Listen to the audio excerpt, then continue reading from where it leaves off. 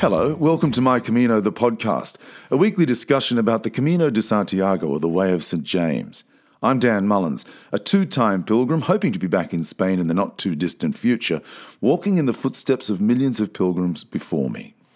The Camino is famous for its energy, its opportunity to live simply, frugally, day after day. All you have to do is walk. Put one foot in front of the other and walk.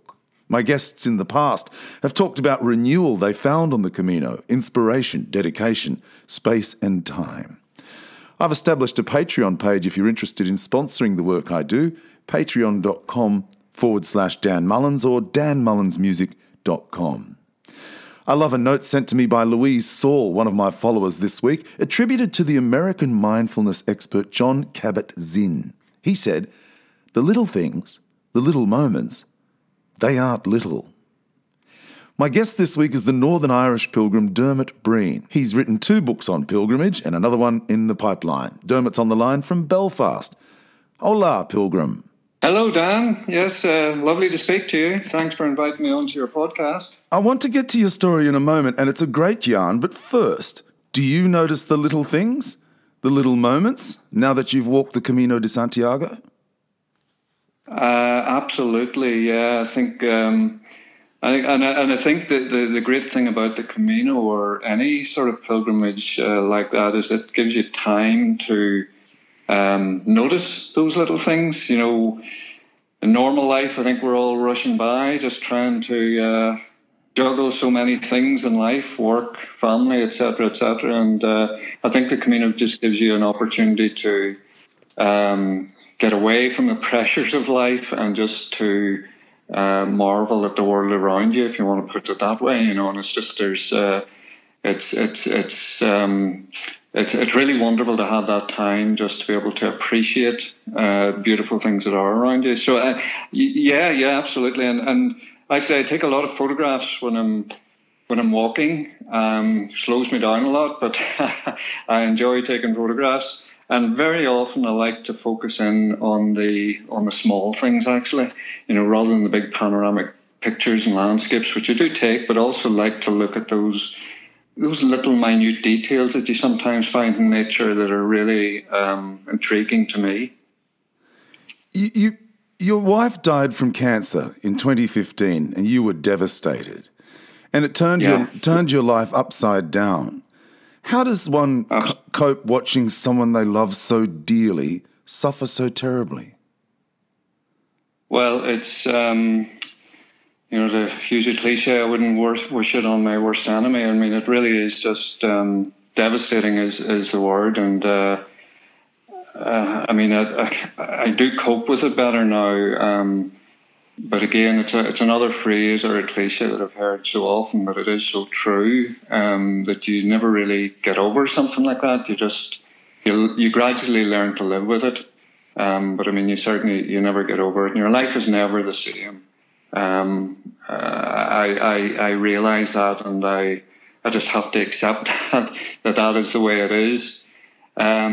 But you know, after you've lived, I was married to Jackie for 28 years. We knew each other for 35 years, and we really were, soul partners. Again, another cliche. You might hear a lot of cliches in this conversation, Dan, but certainly we were soulmates, and we really just got on so well together. And to lose someone like that is really just, you really feel like, you know, as well as their life ending, I truly felt that my life had ended as well for a long time. And it was, I suppose, only through, a large part of it was due to taking up walking and going on pilgrimages that sort of helped me through those really dark periods. And it allowed me to get to where I am today. They say someone may pass, but the memories live on forever. Are you surrounded by close family and friends, Dermot? Yes. I've been blessed with close family and friends, and again, they help immensely. I think if you were to face something like this entirely alone, it would be, in my view, it would just be impossible. So, when you go through something like that, you depend so much on the support and the love of family and friends, and they carry you through. And again, just bringing that to the Camino, it's amazing the amount of support and camaraderie, I suppose, that I've experienced on my walks, both here in Ireland and in Spain. And again, that has helped immensely. So as well as family and friends, strangers also have an important role to play. When you first meet them, they're strangers, obviously, but very often, I don't know if you've found this, but I know a lot of people that walk the Camino, they do make lifelong friends on it, and that's been my experience as well. Yeah, there's no question about that. And as part of that grieving process, and I don't want to dwell on it because really you have grown and not being disrespectful to Jackie's memory, but you're getting on with your life, and I think that's very important, and you knew it was important, and that's why you've now started to tell your story, and you've written the books. That's a way, in a sense of making some sense of what you've been through. But in the promotional material for one of your books, your pilgrimage is described as unlikely. Why unlikely? Yeah, well, actually, before Jackie had passed away, I had never walked any distance at all. I mean, both me and Jackie, we enjoyed going out for the odd stroll, a short stroll, along a beach up on the north coast or anywhere really. But it really was a short stroll, maybe a mile or two at the very most, and that was it. I was not interested in walking as such. So when Jackie did pass away, then after a few months, I was really looking to do something to mark her life, something in her memory, and also wanted to raise money for a charity, a cancer research charity. And in deciding what to do, I wanted it to be a challenge. I wanted it to be something different, to push myself out of my comfort zone. And that was where the idea for the first long walk came from. And I decided to walk the Ulster Way. Now, there's a story behind that, and it links into that word unlikely. I'd read a book, well, both myself and Jackie had read a book and loved a book by a lady called Rachel. Oh, good Lord, I forgot her second name slipped my mind now, but the book was called The Unlikely Pilgrimage of Harold Fry. It's a work of fiction, but it's about this chap who, and he's retired from work, he's elderly, but he gets word that an old work colleague is dying from cancer. Now, bear in mind, we read this book and loved this book long before cancer ever featured in our lives, mine and Jackie's lives. But he decides, this character, Harold Fry, decides to deliver a letter to his old work colleague. And he's about to post it in a letterbox. And then he decides, no, you know what, I'm going to actually walk and hand deliver it to her. And this walk was some 625 miles, which is about 1,000 kilometres. Now, it's a work of fiction, but again, when it came to me trying to decide to do something in Jackie's honour, that book came back into my head, and I thought, right, I'm going to do it. I'm going to go on a walk of 1,000 kilometres. And then when I started to research possible routes, I actually was astounded to find out that there was the Ulster Way, it's called, that goes mostly around the perimeter of Northern Ireland, is exactly 1,000 kilometres. So everything just seemed to fall into place, Dan, the way these things sometimes happen. And the occasion, and everything just fitted together so neatly. And so very quickly I decided, right, that's the route I'm going to walk. And Jackie was a primary school teacher, and I actually started the walk from her primary school and walked around the Ulster Way and then finished back at her primary school. And again, as well as friends and family, I had a lot of support from the staff of her primary school as well. In fact, they gave me an absolutely fantastic welcome back to the school when I finished my walk. It's one of those really memorable occasions when staff and children were just lining the playground to welcome me back. Yeah, and so how long after that did you walk the Camino for the first time? And can I ask you as well, how or when or where did you learn about the Camino? Well, the Camino, I had friends that had walked the Camino. They've been walking for a number of years, and would traditionally have gone out for maybe a week or 2 weeks and just done sections of the Camino Frances. And Tom and Patricia, and Tom had always he'd always talked about this Camino that he'd been on, and how fantastic it was. And I must say, bear in mind that I was never interested in walking before. It just went over my head. I just said, yeah, Tom, that's very good. I'm glad you enjoy it. But it meant nothing to me. And it wasn't until after then I'd walked the Ulster Way here in Ireland that Tom again mentioned it to me. And he says, I'll tell you what, I have a book here I would recommend to you. And he gave me a copy of a book by a Jesuit priest called Brendan McManus. And it's called Redemption Road. And Brendan had actually walked the Camino del Norte a number of years. Let me see, I think it was around 2011 maybe he had walked it. And he'd written this book, Redemption Road, and it's all about his experiences. And he was actually doing it to honour his brother who had committed suicide. And he was also raising funds for suicide awareness charity, etc. But the book really, I must say, really struck home to me, just the how wonderful the Camino is. And I was very quickly, after reading this book, I just decided, right, Camino, I'm going to do the Camino, and I'm going to do the Camino del Norte because he had described it so well, and it really appealed to me. And the notion of being on a coastal walk as well appeals greatly to me. And I subsequently met Brendan McManus. He's actually a Jesuit priest now based in Belfast.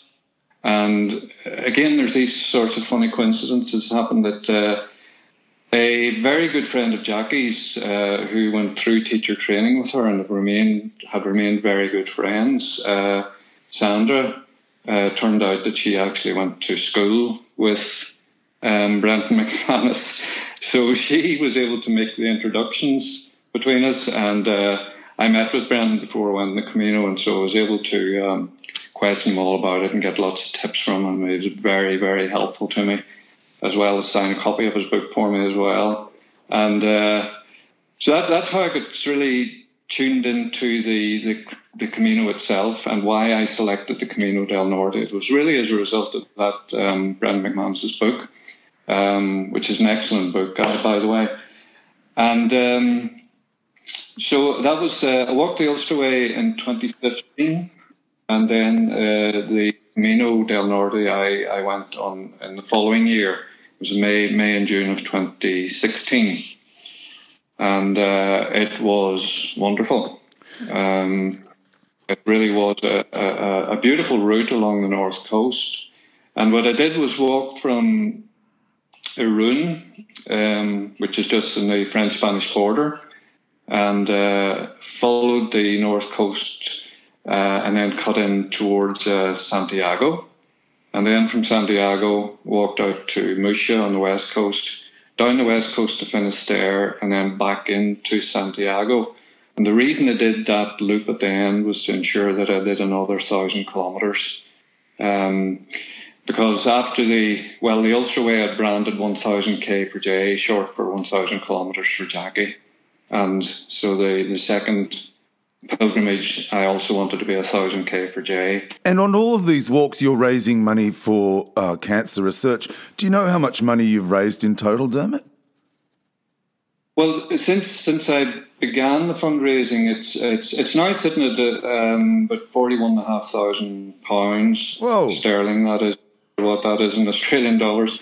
But yeah, very, very pleased with that. It's people have responded fantastically over the years, and that amount's been raised through the walk. Just people making donations or sponsorship or whatever you like to call it in relation to me doing the walks, and then I've produced calendars each year based on photographs I've taken on the walks, and sold those to raise money, and I've written the books and they raise further money. So so those things have all contributed towards that total, and it just keeps growing.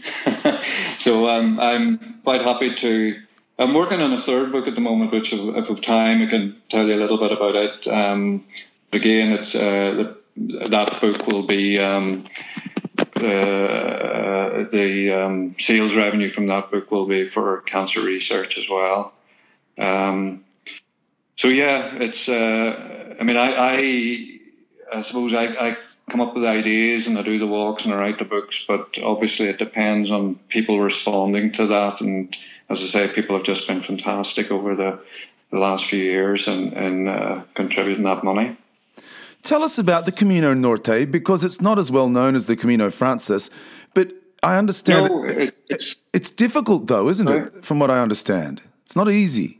Well, I can only sort of go by what others have said, because I don't have any other Camino to compare it to. Sure, I've only Camino del Norte, but it is regarded as a tougher walk than the Camino Frances. Mainly, I think, because it is coastal. There's a lot of you're crossing a lot of inlets, shall we say, along the way. So there's a lot of ups and downs along the way. It's almost constant up and down. You know, we'd be going over a headland and dropping down and over another headland, etc. But it's also regarded as one of the most beautiful routes. And again, that's mainly because it is coastal. So you've beautiful scenery along the way that's ever changing, and beautiful beaches. I lost count of the number of beautiful beaches I would have crossed when I was going along that route. And a number of lovely cities as well, like Bilbao. San Sebastian would be the first city you come into with its two gorgeous beaches, and likes of Bilbao and Santander, etc. So Gijón would be another lovely city as well. So a nice mixture of city, rural, seaside towns. You know, it's just a wonderful mix along the way, and most of it is gorgeous. There's a few short sections where there's a lot of road work and it's fairly tedious, but I think you'll find that with any long distance pilgrimage, it can't all be beautiful. But I think generally speaking, it's reputed to be more beautiful than some of the others.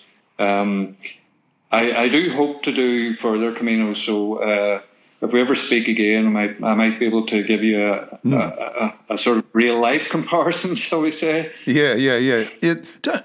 Did you? I know you walked 1,000 kilometres on the Ulster Way the year before, but before each of those walks, the Ulster Way and the Camino Norte, did you do much training? Not as much as I should have. I think would be that. I did do a little bit. Actually, I've always been reasonably fit. I would run a lot and I would exercise quite a bit. But I quickly did find out that walking actually is quite a different discipline, and you're using different muscles, and it does sort of wear and tear in the body in different ways, particularly when you're doing long distance walks. So my first training walk actually before the Ulster Way was an absolute unmitigated disaster, to be honest. I decided to go on. There's a lovely river walk here in Belfast. It takes you along the River Lagan between Belfast and another city called Lisburn. And okay, you're moving between two cities, but all in between is this lovely riverside walk through, largely through rural countryside. And anyway, I decided to walk from home and join this towpath, as it's called, along this river, and walk to Lisburn, which was about 10, 12 miles. And my idea then was to get a taxi back or get a bus back or something. But no, that wasn't good enough for me. When I got to Lisburn, I decided to, first a wee bite of lunch, and I thought, right, I'm going to walk back. So a classic mistake, trying to do far too much, far too early. as well as wearing the wrong sort of footwear, i.e. a pair of casual boots that were totally unsuited for walking. And so I ended up with, blisters galore and muscles absolutely wrecked and 2 black toenails. So it was all, I hobbled, I was barely able to hobble about actually for about 3 or 4 days afterwards. The only way I could go up and down stairs was backwards, because I just couldn't go forwards at all on the stairs. It was a hard lesson, and I put it down to a mixture of stubbornness and just inexperience and a small bit of determination, I suppose, just to try and set myself up for this walk. So every mistake you could make, every rookie mistake you could make, I made it. After that, then I did do some more measured training, and so when I set off on the Ulster Way, I was relatively well prepared for it. But having said that, 2 weeks in, I had to take 4 weeks off because I ended up with very bad shin splints. And that was as a consequence of doing the walk, and I was also then training for a half marathon, which I'd never done before. My daughter had kindly signed me up to do this half marathon that would occur actually when I was finished the walk, but I decided to do a little bit of training in between my walks for the marathon, and it was just too much for my legs. So I ended up with very bad shin splints, had to take 4 weeks out and then get back to the Ulster Way again. What did you learn about yourself on the Camino, do you think? That's a good one. About myself, I don't know. I suppose it's. I was really, the Camino for me was really a means of just trying to. I suppose it was helping me cope with my loss, my grief. I was obviously further down, more time had elapsed by the time I went in the Camino, but I was still struggling at that stage, just mentally with coping with the loss. And so it really provided me just with time out, and as well as meeting and group camaraderie, which was very helpful, but it allows you a lot of time to think things through, work things out in your own head. Not always successfully, but it does just allow you that time to muddle through things. And it might be a better way of describing it, because nothing really happens fast in terms of dealing with grief. It's a very, very slow process. You can't really put a time limit on it. So I suppose what I learned about it really was just that it is necessary sometimes really to give yourself that time, to allow yourself that time and not feel guilty about taking that time for yourself to help in the healing process. Does that make sense? Yeah, it does. And it leads perfectly into my next question, because you say in the first book, The Man with the Camino Tattoo, you hope to achieve some sort of peace, perhaps even find a place of sanctuary. Did you? Yeah. I did, yes. And incidentally, that's my second book. Oh, the second book, yeah. Yeah. The first one was about the Ulster Way. Very much so. There was the whole element of sanctuary. That's what the subtitle to that book was, Man with the Camino Tattoo, and then the subtitle was, Searching for Sanctuary on the Camino de Santiago. And that's ultimately what I was after, was trying to find some sanctuary, but not necessarily a place. It was a place in my own mind, my own heart, was where I really needed the sanctuary. But it so happened that sort of it maybe finding that, or finding the kernel of that, really coincided with my return to Santiago, and to the cathedral in Santiago. And my first, as I said, walk from Maroon to Santiago, and then went out to the West Coast and done a look back. My first visit to Santiago was quite nice, but it didn't really do it for me. You know what I mean? It didn't really. There weren't fireworks in any description. It was a bit sort of downbeat. Now that was perhaps because I knew that I wasn't finished. That wasn't the finish of my journey. I had to go on this other loop out round and would be returned to Santiago. But it was nice. But it wasn't until I actually did do the loop, went out to Murcia and down to Finisterre, and then back into Santiago. It was my return to Santiago where I sort of experienced. I don't know if you'd call an epiphany, but there was certainly something significant happened there in terms of me coming to terms with, or taking another step along the way of coming to terms with my loss and becoming more accepting of where I was. Both my books have been there's a lot of factual stuff in it about the journey and the just the whole physical side of it, but I've also included a lot of what you might call spiritual stuff in them. Not religious, but just I have conversations with my wife in the first book, The Ulster Way. I wrote a letter to her in it, and then we strike up these conversations at various points along the way, and I tell her about my day, etc., etc. And she helps me through these conversations. Sort of, I see her helping me try to make sense of it all. And that continued with the second book about the Camino. And there's actually a character in the book, which I'm prepared to reveal now. I was very cagey about it when the book was first published, but there is a character in the book that there's a revelation towards the end about this particular character, and it's sort of there's very much an element of spirituality around that. And this individual who's still trying to help me make sense of it all, if you can't indeed make sense of it all, but trying to help me understand, trying to help me become more accepting of where I am. And, at the end of the day, there's nothing you can do about it. You can't turn back time, you can't turn back the clock. You've got to accept it and move on. You say the land you passed through gradually revealed many of the Camino's wondrous myths and legends associated with St. James, and you began to believe miraculous events are perhaps not only confined to the past. Just talk us through that. Explain that.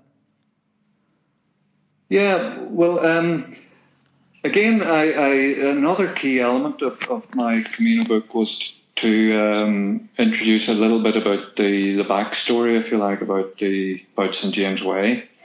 And so between each of the chapters about, involving my journey, I included a little section about the legend of St. James. I actually discovered that there was this 13th century manuscript that sort of, it's called The Life. In English, it's called The Life of the Saints. It was written in Latin, but thankfully somebody had at some stage produced an English translation, which meant I could read it and understand it.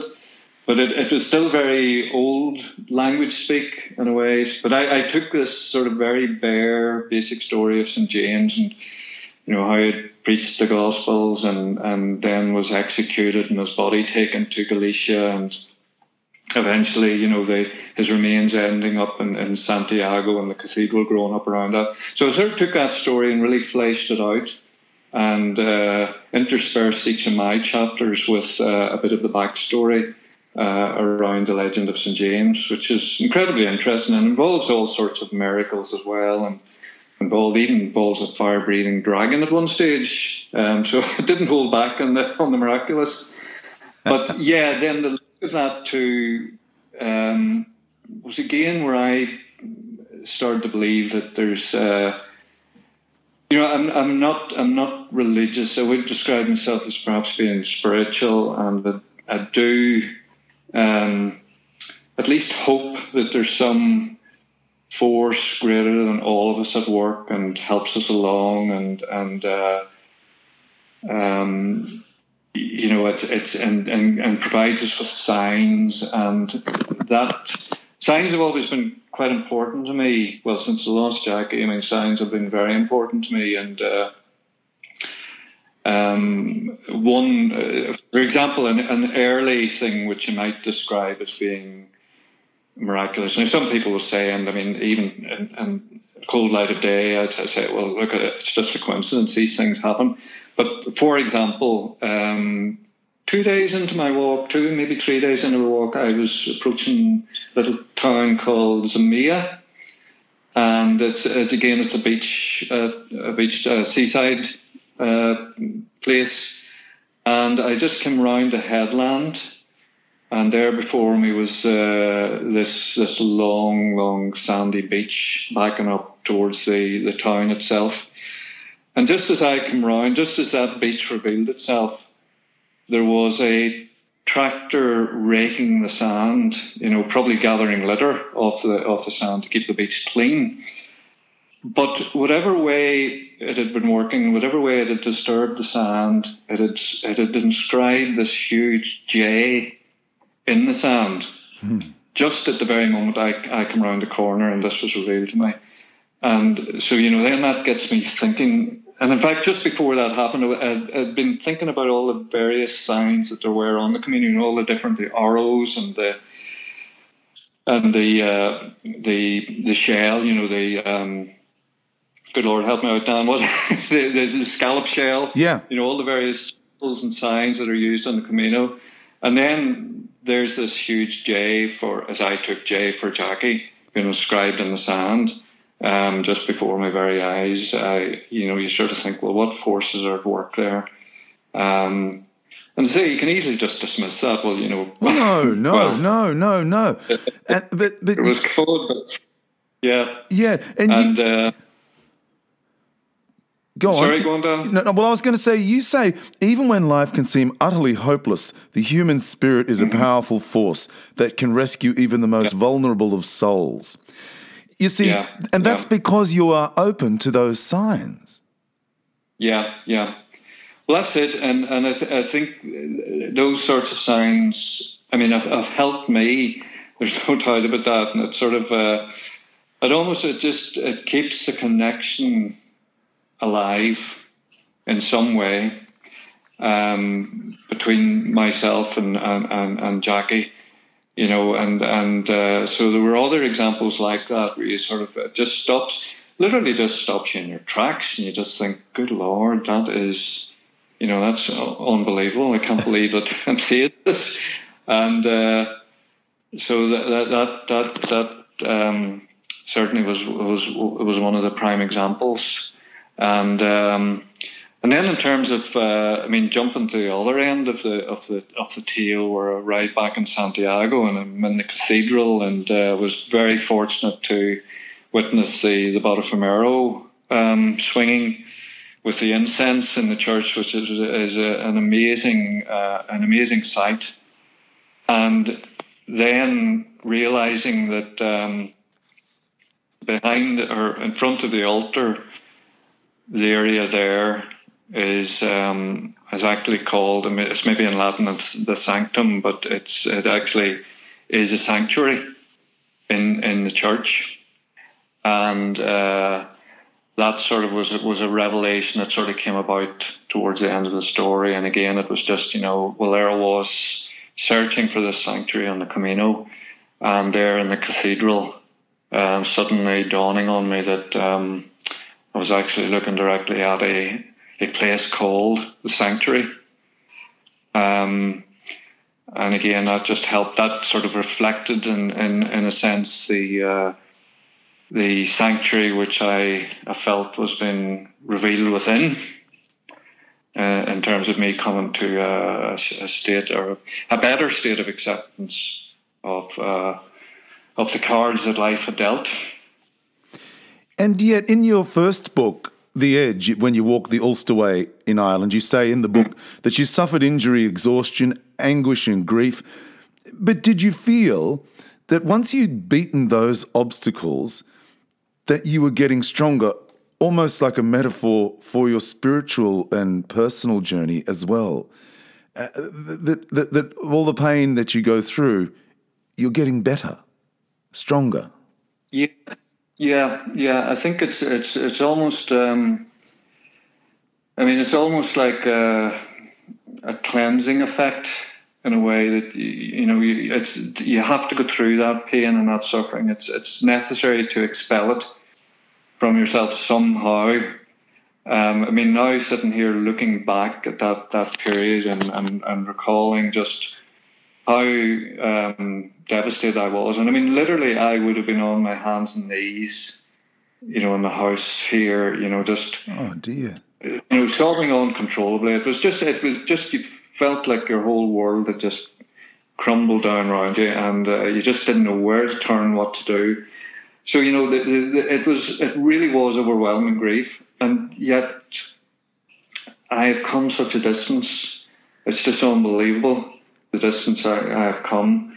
Yeah, the loss and the grief is still there, but it is nowhere near as acute as it was, thankfully, because nobody could continue with that sort of level of grief.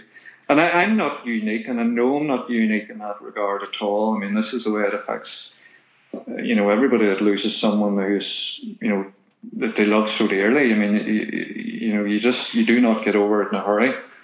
Some people maybe deal with it better early on, I don't know, but I certainly felt that there was almost a cathartic process that had to go through. And I don't say, that wasn't, I wasn't thinking that at the stage. It's only looking back and reflecting on what I've been through that you realise that, yeah, somehow you needed to just get that, I needed to get that grief out of my body somehow. And, so a lot of tears and a lot of pain has to be going through to sort of get to that stage, and slowly but surely it eases, and you learn to live with it, and you learn to cope with it better. And not to say that it doesn't catch you unaware at times, because it does. Sometimes I'm sailing along and sort of thinking, yeah, I'm feeling fine, absolutely great, and then the next day you're sort of really depressed again. But now I know that there is this roller coaster effect, and I know that, okay, if I'm depressed, I know I'm going to come out of it. It's not going to last forever. So that helps keep you on the straight and narrow as well. To know that there's always an uphill or a better time ahead, if you like. Yeah, that's right.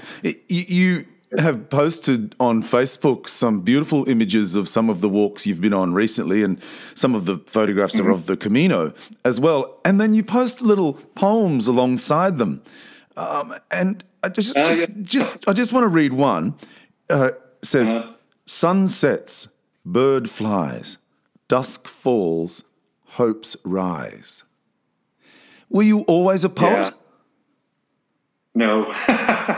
No.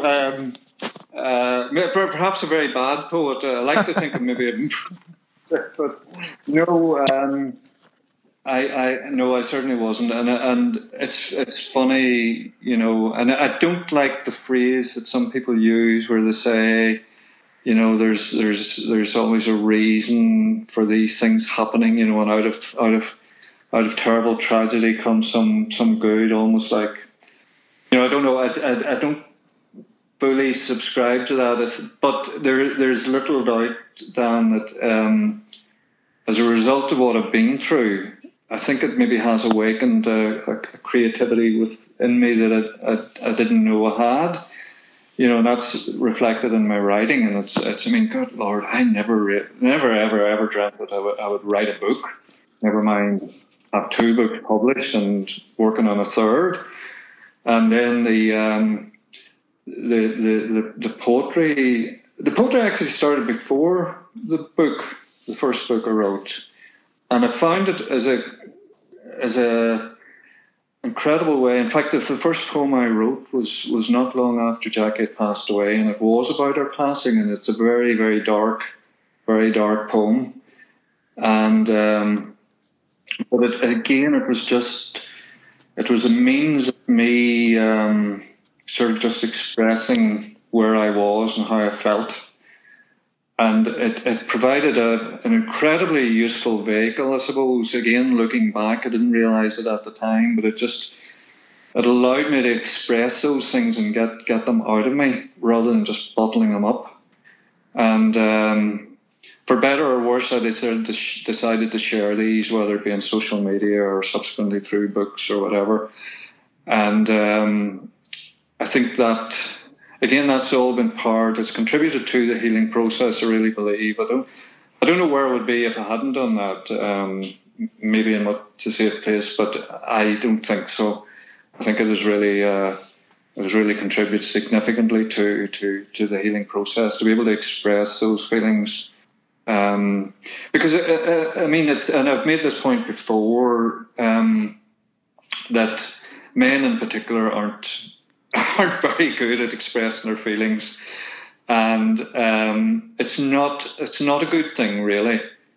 And I think it helps to be able to let these things out rather than bottling them up, and because it doesn't go anywhere. It's just stored within and just magnifies over time, and eventually it's going to explode in the wrong way, with real health issues, mental health issues, or whatever. So I think it's certainly, speaking from personal experience, I mean, I found it be quite a cathartic process just to put these things down in words.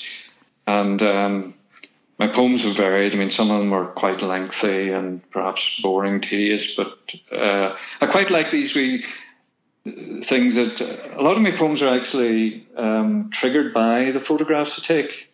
And that particular one you read there was actually a photograph. It was a real fluke, where I just got a photograph of a bird rising in front of the setting sun.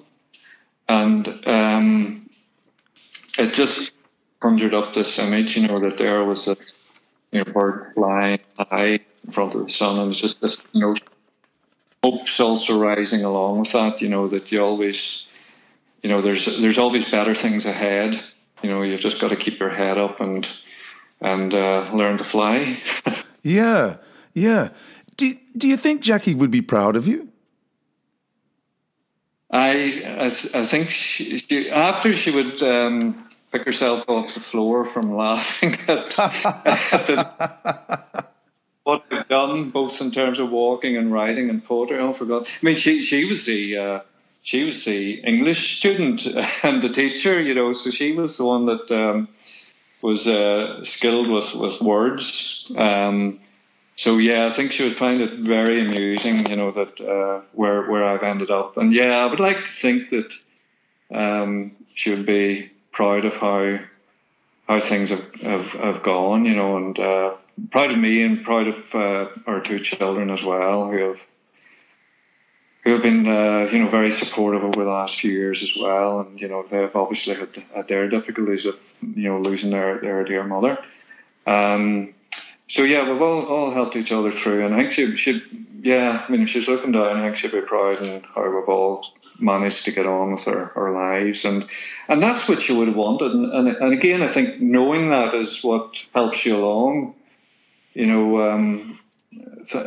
a way, well, we were fortunate, in that, I mean, her death came. It wasn't a surprise. We knew for many months before, that this is where it was going. So we had time to talk about things, and she made it clear that she would want us to, just wallow.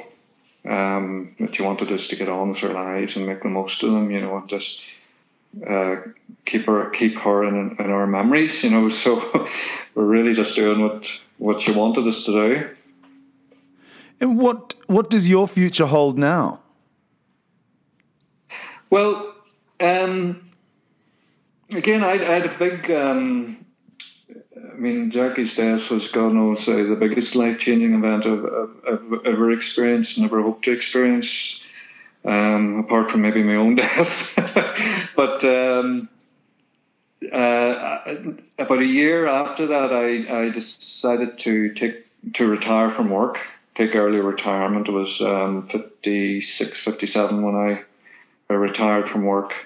Basically, I had no further interest for me. I just couldn't go back to work, and I wanted to focus on other things, and that was the likes of walking and then subsequently writing, etc. So, and that's where I am now, and I'm content with continuing to do that. Say I'm working on my third book at the moment, which is about a walk I did last summer, which was the length of Ireland from south up to north, and so that's certainly keeping me very busy. I tend not to think too far ahead, to be honest with you, Dan. And again, that's a consequence, I think, of just what I've been through. You know, I find it it's maybe getting a little bit easier, but certainly for a long time, I found it very hard to plan too far in the distance. I just, I don't know whether it's a fear or what, but certainly there was an element of fear in the past. You know, I just sort of thought, I just don't know where I'm going to be in the future. I don't even know if I'm going to get to the future, you know, and, you know, after your life has been turned upside down in the way it has for myself, you know, I suppose you sort of lose faith in the future to a certain extent, or sort of you don't put your trust in it. Whereas beforehand, you're a lot more cavalier, and you have years and years ahead of you. So yeah, I mean, this year I do have a trip down. I'm walking with a number of colleagues. We're going to do the 7 highest peaks in Ireland in 5 days. That's coming up in May, so that's a fairly short-lived thing. I've no real big plans beyond that. I say I would quite like to maybe return to the Camino and do another Camino, maybe the Portuguese Camino, at some stage in the future, but I'm just not really sure when. I suppose at the minute I'm really concentrating on the third book. And it's practically taken all my energy at the moment. That's where my focus is, really, just to work on this book. For your great-grandchildren listening to this years from now, is there any wisdom that you'd want to pass on to them? What would you want them to know? Well, I'd want them to know, I suppose, just just don't take life for granted. Just treat every day as precious, and really just make the most of it. And perhaps, I've always been a great believer of, having a good work-life balance, and even more so now that, I think too many people maybe get too wrapped up in their careers, and it just becomes their be-all and end-all. And yes, it's important, and it's a means to an end. And if you enjoy what you're doing, great. But, don't forget the other elements of your life. Give yourself space to appreciate life. Don't wait till you retire and think that then I'm going to have all the time in the world, to sort of enjoy it. If you manage to make it to that stage, you're obviously older and maybe not as able to get around, etc., all those sort of issues, But no, it's just really to, just appreciate life to its full and make the most of it while you can, and just take opportunities when they're presented to you, to explore and travel. I think that's probably one of the best things that any individual can do, is really just to get out there. It's a great big world, and there's so much to experience, and it's just a shame, that if anybody sort of goes through their lives and sort of never moves out of their hometown or their home country or wherever, you've just got to experience all these wonderful experiences that are open to you. If you can, I realise that it's not the easiest for everyone to do that, but if you can, certainly just take those opportunities when they're presented. Well, I love that you've found this new inspiring life. I know Jackie would be immensely proud of what you're doing. Dermot, I hope our paths cross one day, and I'll buy the beers. Yeah, right. Yeah, I'll hold you to that, certainly. I do like it. Actually, I had just the Ireland Way that I walked actually was actually on the first night when I stopped after the first long day's walk, which was over the Cork Mountains, and we were experiencing an unbelievable heat wave at that stage as well. So I was absolutely melted by the time I got to my destination, and I thought, right, I must. And luckily, the place I was in, there wasn't a bar there, but there was a drinks a chiller in the corner of the canteen, and there was an honesty box, and you could select whatever you wanted. There was alcohol and non-alcohol. So I decided, so I'm on the Ireland Way. It's Guinness, so it's obviously the thing to have. And I had a pint of Guinness, and I then got actually an Australian guy who was staying at the hostel, him and his girlfriend. I got him to take a photograph of me having my Guinness with the banner I was carrying, which was supporting the walk and what it was for in terms of the charity, etc. So I got that. And that was sort of a spur of the moment thing, but it then became the traditional way to finish every day's walk, was to have a pint of Guinness and have this photograph with the banner. So I've 43 pints that carried me the length of Ireland as my sort of a reward. That was the carrot, if you like, and the end of the stick of each day's journey. And actually, I'll add this, and you're maybe running out of time, but the reason I decided to do the Ireland Way was because it actually finishes in a town on the north coast of Ireland called Ballycastle. That's where the Ireland Way, that's the final destination. And that's where Jackie was born. That's where she was raised. It was her hometown, and that's where her remains lie at present. So it was that was another walk that just sort of called out to be done. Once I found out it finished in Ballycastle, there was just no question in my mind I was going to do that walk, and it was another 1,000 kilometres. How fantastic. I've really thoroughly enjoyed talking to you, Dermot, and thank you for your honesty and allowing us to share your journey, even if just for a short time. Walk on, Pilgrim. Buen Camino. Okay, buen camino to you, Dan. And I'll hold you to that promise on the drinks. Yeah, well, I don't know about 43 pints, but we'll do our best. Well, not in one night, no. Thanks, Dermot. All the best. Bye-bye. Thank you. All the very best to you. My guest this week, the Northern Irish author and pilgrim Dermot Breen. You can find his books, The Man with the Camino Tattoo and The Edge, on Amazon. Dermot Breen, Breen. I love a note sent to me this week by Louise Saul, one of my followers, attributed to the American mindfulness expert Jon Kabat-Zinn. He said, "The little things, the little moments, they aren't little." The Camino not only offers space and time, it offers consolation, giving people like Dermot a chance for renewal and an opportunity to honour the love of his life. A great story. I'm Dan Mullins. Now, don't forget, if you're interested in sponsoring me, you can go to patreon.com/Dan Mullins or danmullinsmusic.com. You might consider buying me a Café con Leche a week. Until next week, I'm Dan Mullins. Buen Camino. Somewhere along the way,